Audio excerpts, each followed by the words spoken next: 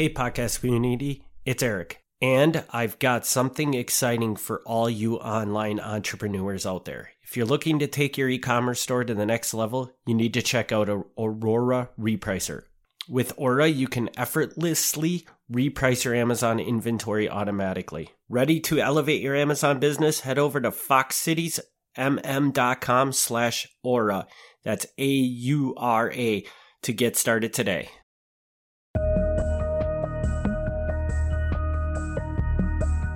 You're listening to Fox Cities Murder and Mayhem, your bi-weekly dose of true crime history in a small rural community of Wisconsin.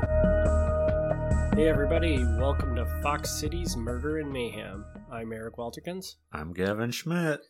Gavin, doesn't it feel like it's been forever since we recorded one of these? Yeah. Probably because it has been, huh? I mean, I guess for people at home it's been 2 weeks, but I'm pretty sure it's been over a month now. Yeah. I don't know what happened there. So hopefully we remember how to still do this podcast. Sure. I see the notes are sparse today, so I have no notes. Oh, you have no notes? I have no notes. Oh, that's boom. That's a different podcast notes, I guess. Yeah. All right, so All kick right. her off. All right, so I'm going to remind you, people at home might remember, but you might not remember because it's been so long. I said the next one we do was going to be like a two-parter. Yes, I do. I actually do remember. Okay, this. and they're not really, you don't have to listen to them together or in any order. It doesn't really matter. You'll see why it's a two-parter with the second one, but they're not really related. And I'm going to actually tell the listeners a little story about this story, which you might not remember. A story about this story? Yes. Oh. So the last time we recorded one of these, I was telling somebody the next day about this podcast. Okay. And they said, "Oh, have you ever heard of this murder?" And I said, Yeah, "No." yeah. And then I sent Gavin a message, and Gavin's like, "Oh, yeah, that's the ones we're doing in the next episode." Yep. Okay. So you know what we're doing. Yep. I very vaguely remember. Your memory has come back. Yes. So. That is correct. So, we'll start this out. So, just north of the city of Kaukauna, somewhere between Kaukauna and Wrightstown, out in the middle of nowhere in the farm area, the McCarty family settled in the 1800s. They came from Ireland, as the name McCarty might suggest. And there were two brothers, Dennis and Charles, and then they each had a whole bunch of kids, and it's lots and lots of kids and grandkids and great-grandkids and so on. And a lot of them became very important people. There's doctors, there's lawyers. One of the great-great-grandkids is Congressman Paul Ryan. Really? Yes. Okay. Yes. Who has nothing to do with this story, but just throwing that out there. That this guy, this farmer who settled in Kaukauna, one of his great-grandkids is Paul Ryan. Okay, so there's these two brothers, there's Dennis and Charles. We don't care about Dennis today. Charles has a son named Mike. Okay. Or Michael M., but we're going to call him Mike McCarty for this. And he's got his own farm. For whatever reason, he never gets married. He's just got a sizable farm. I don't know if things just didn't work out or what, but he's a middle-aged guy with his own farm. Okay. So it's him and this 14-year-old boy that helps him out on the farm. And the little kid's name is Julius. That's a sweet name for a kid. One day, while he's working on the farm, he gets approached by a man named Wenzel Cabot. And Wenzel Cabot is, depending on who you talk to, is either from Manitowoc or Reedsville or whatever, that general area. Somewhere around there, huh? Yeah. I think he's from Manitowoc originally, but then he kind of lived in Reedsville. So whatever. To the east of the area. Well, he comes to town and he wants to buy this farm. He says, "I want to buy your farm." And Mike McCarty is like, I don't really want to sell my farm because this is like my farm. This is all I have. That's all I have. So they have a discussion. We fast forward a few days and people are wondering, hey, what happened to Mike McCarty? Has anybody seen Mike McCarty? He hasn't come to town lately.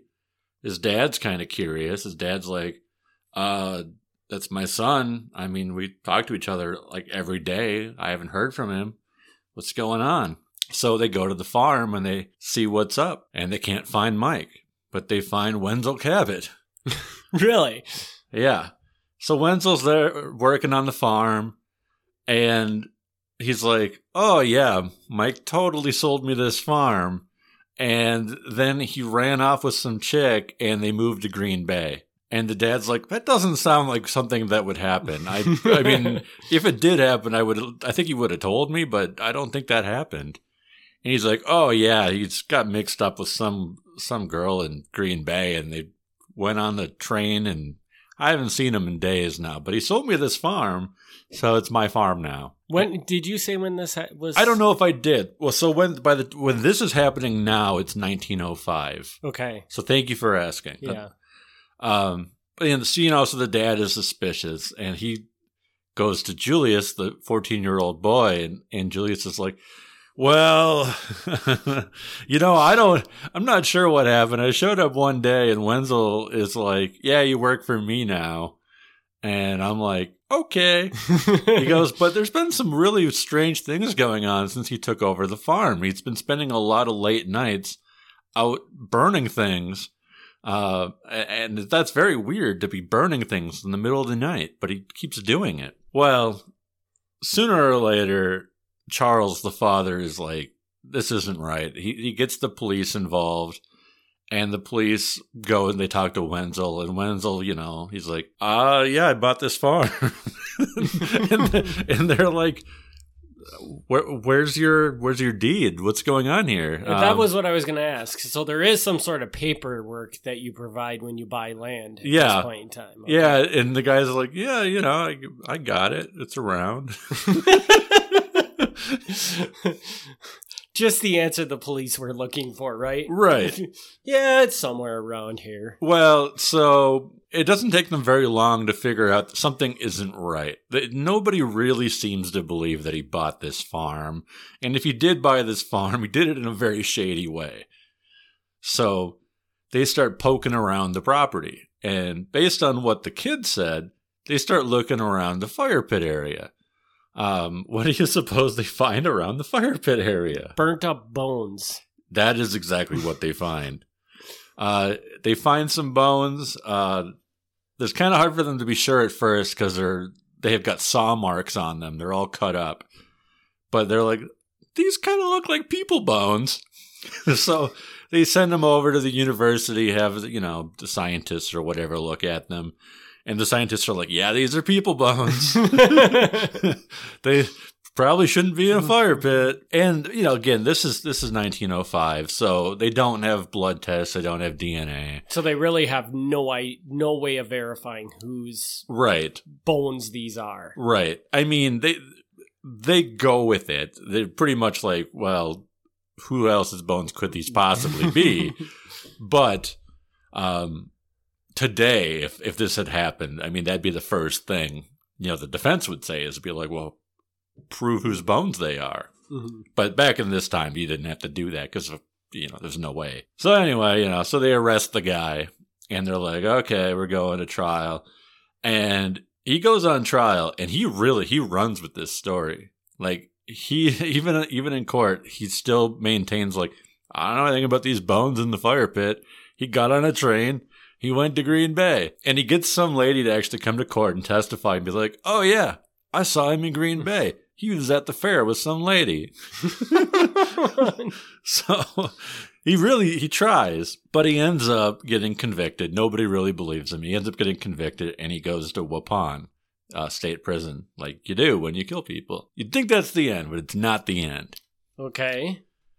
He's not in prison very long when he makes a makeshift ladder, climbs up and jumps over the wall in Waupun and escapes. Wow.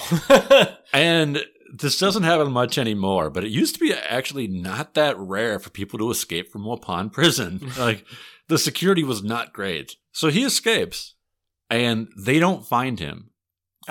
No. Okay. Like, but for years, they're like, where did he go? We don't know. So we'll just kind of we'll go ahead. I'll kind of explain what's going on now. What happens is he actually moves to Minnesota. Okay. And he takes on a new name, and he's living there. He's kind of working as a machinist. He'd probably be all fine and good, because at this point in time, there's not that many ways you can track a guy down. If he changes his name and leaves the state, he could be home free. Because, I mean, again, keep in mind, people don't have driver's licenses. They don't have any of the kind of stuff you use to identify people today. Mm-hmm. So you're just kind of whoever you say you are. So this is working out well for him. But this guy is nuts. Okay. On top of the fact that he cuts up and burns people. When he was younger, he tried to become a priest, and that didn't work out for him. I can't imagine why. Yeah, and now that he's like, okay, I'm in Minnesota, everything's going fine for me. I'm living a great life. He decides to run for Congress. Really? Yes. Okay. So he runs for Congress. Doesn't win, just to be clear. He does not win. But the problem with this is when you run for Congress, you're far more visible. If he's just some guy working in a machine shop, nobody knows who this guy is and nobody cares. But when he starts running for Congress, you actually have to show your face around people. Mm-hmm. He does this. And some kid is reading a true crime magazine, like, I don't know what it's called, but like True Detective or something. You know, they used to have these magazines with like all these exciting cases. And by sheer coincidence, the case is in this magazine he's reading, and there's a picture of Wenzel in it. And he's like, this looks like that guy running for Congress. Yeah. So he alerts the authorities, and the authorities come out, they check it out, and they're like, yep, pretty sure that's the same guy. So they end up getting him arrested and brought back to Waupun. So yeah, it's one thing that you kill a guy, go to prison and escape, but then he has to go and run for Congress on top of it. So a very strange story. And I should note at this point, this story does actually appear in the Fox Cities Murder and Mayhem book. So if my 5-10 minute, whatever this is, version is not enough, if you want to hear all the gruesome details, hey, check out the book. Because there's it's significantly longer. It's probably 25 pages or something. So, okay, so Wenzel, yeah, obviously he sounds like he's a basket case. I mean, yeah, he's functioning. I mean, he's not. He's not that kind of nuts, but he's obviously there's something. Yeah. Not Okay. right. Okay. Yeah. But yeah, there's something off there. Do you know, prior to him doing this, does he have a history of doing weird things like this? Or was he pretty much just a guy and then suddenly he decided to hack somebody up so he could get his farm? I would have to consult the book. I mean, there were probably little things that I'm not remembering, but it was nothing really obvious. Nothing significant. It wasn't like he was going from town to town doing this or anything. No. He wasn't in and out of jail all the time or anything. No. I don't know. It's a pretty straightforward story. I don't know how many questions I can come up with. Yeah, I don't know. I mean, like I say, that's about it. The thing that blows my mind with this is, so he keeps saying he moved to Green Bay with a girl. He moved with Green, and everybody seemed to think that was really suspicious. But it doesn't seem like at any point anybody went to. I mean, for those of you that don't know where we are, if you're just listening to this podcast, you're not familiar with the Fox Cities. Yeah, where he was living. I don't know why you would listen, but if you're, if you are listening and don't live here, if you're in the Fox Cities and somebody moves to Green Bay, that is not a great distance to go. No. I mean, it's enough, I guess, 1905, probably a little bit different than today, but still not a very... I mean, what, maybe 20 miles? Yes. Probably not even? Yeah, probably for where they were, because I believe this happened out in Wrightstown, right? Well, basically. Yeah. It's like Wrightstown, town of Kaukauna. It's the middle of nowhere. So, yeah. So, but it's probably literally halfway between the Fox Cities and Green Bay. Yeah. So... The thought that nobody ever just went to Green Bay and was like, where is this guy? Let's find him. You know, it just seems. Well, I mean, and his dad did. His dad did. Okay. His dad did. I mean, when Wenzel said, yeah, he went to Green Bay, and he's like, yeah, he went with some girl, and they've been going to the fair and this and that. His dad did get on the trolley and go to Green Bay and look for him. He didn't find him. And that's kind of probably when he came back and said, okay, something ain't right here. Yeah. Got the cops involved. Yeah. Interesting. I mean, I don't think he believed it in the first place, but... It's a very strange thing to just be like, oh, you won't tell me your farm? There's 100 other farms around here that maybe I could go buy, but rather I'm just going to kill you and take your farm. Right. I don't know why that one was special. Yeah. But I can add it. I can add another little piece onto this. Okay. So where this farm was located, and the farm is still there today. It is still there today. It is still used as a farm today. There's a crossroads, and the crossroads was called McCarty's Crossing, and it was just called that because that's where the McCartys lived. Mm-hmm. But even today, some older people know, if you say McCarty's Crossing, they know what it is. But it was notorious, like even before this, because it's where you would cross with, your horse or later your car, and the train would go by and the trolley would go by. So it was like a deadly corner to begin with. People were getting hit by trains and trolleys all the time. So McCarty Crossing was always in the newspaper as like the dead corner because if you're going to get hit by a train, that's where you're going to get hit. So then on top of that, so it was already like, it was considered a cursed area before a guy got killed there, murdered there. Yeah, and somebody was willing to kill somebody for the farm that's in the cursed area. Yeah. It doesn't make very much sense, but interesting. And today the Van Zeelands own it, so I hope they're doing okay. So now, if I remember correctly, when we discussed this before, you talked that you said this is kind of a two-parter. So the next step, do you want to give people a little insight into what the second part of it is about? Well, the only connection with the second part is that it's another member of the McCarty family. Okay. But it has nothing to do with this case specifically. It's not connected in any way. It's not in any way, just that it's going to be another branch of the same family. Okay. But there's no connection between the two. So it's not like after Wenzel goes to jail, this other McCarty takes over the farm and then he gets killed. No. Okay. Like I said, you can listen to them in any order or whatever. It doesn't make any difference. It's just that these guys are like cousins with each other. So I'm calling it two parts, even though it's not really. Gotcha. Okay. Well, I think that kind of wraps this one up. Well, actually, it wasn't that short. So okay. It was right on our time frame. So thanks everybody for tuning in. Gavin, you want to throw out some contact info for them? Sure. You can find us at MilwaukeeMafia.com or email MilwaukeeMafia@gmail.com or go to Facebook.com/MilwaukeeMafia. You can find me at just about anywhere. And stay tuned to this podcast in the future, not just for this next part, but I've got a whole bunch of things lined up. Eric went on vacation and I got busy. and he specifically requested a UFO story, so that'll be coming up soon too. Yeah, that should be really cool. Yeah. So, all right, everybody, and as normal, if you love this podcast, which I hope you do if you're listening to it, because, I mean, if you hated a podcast and you were listening to it. But anyways. Yeah, like reply all. Yeah.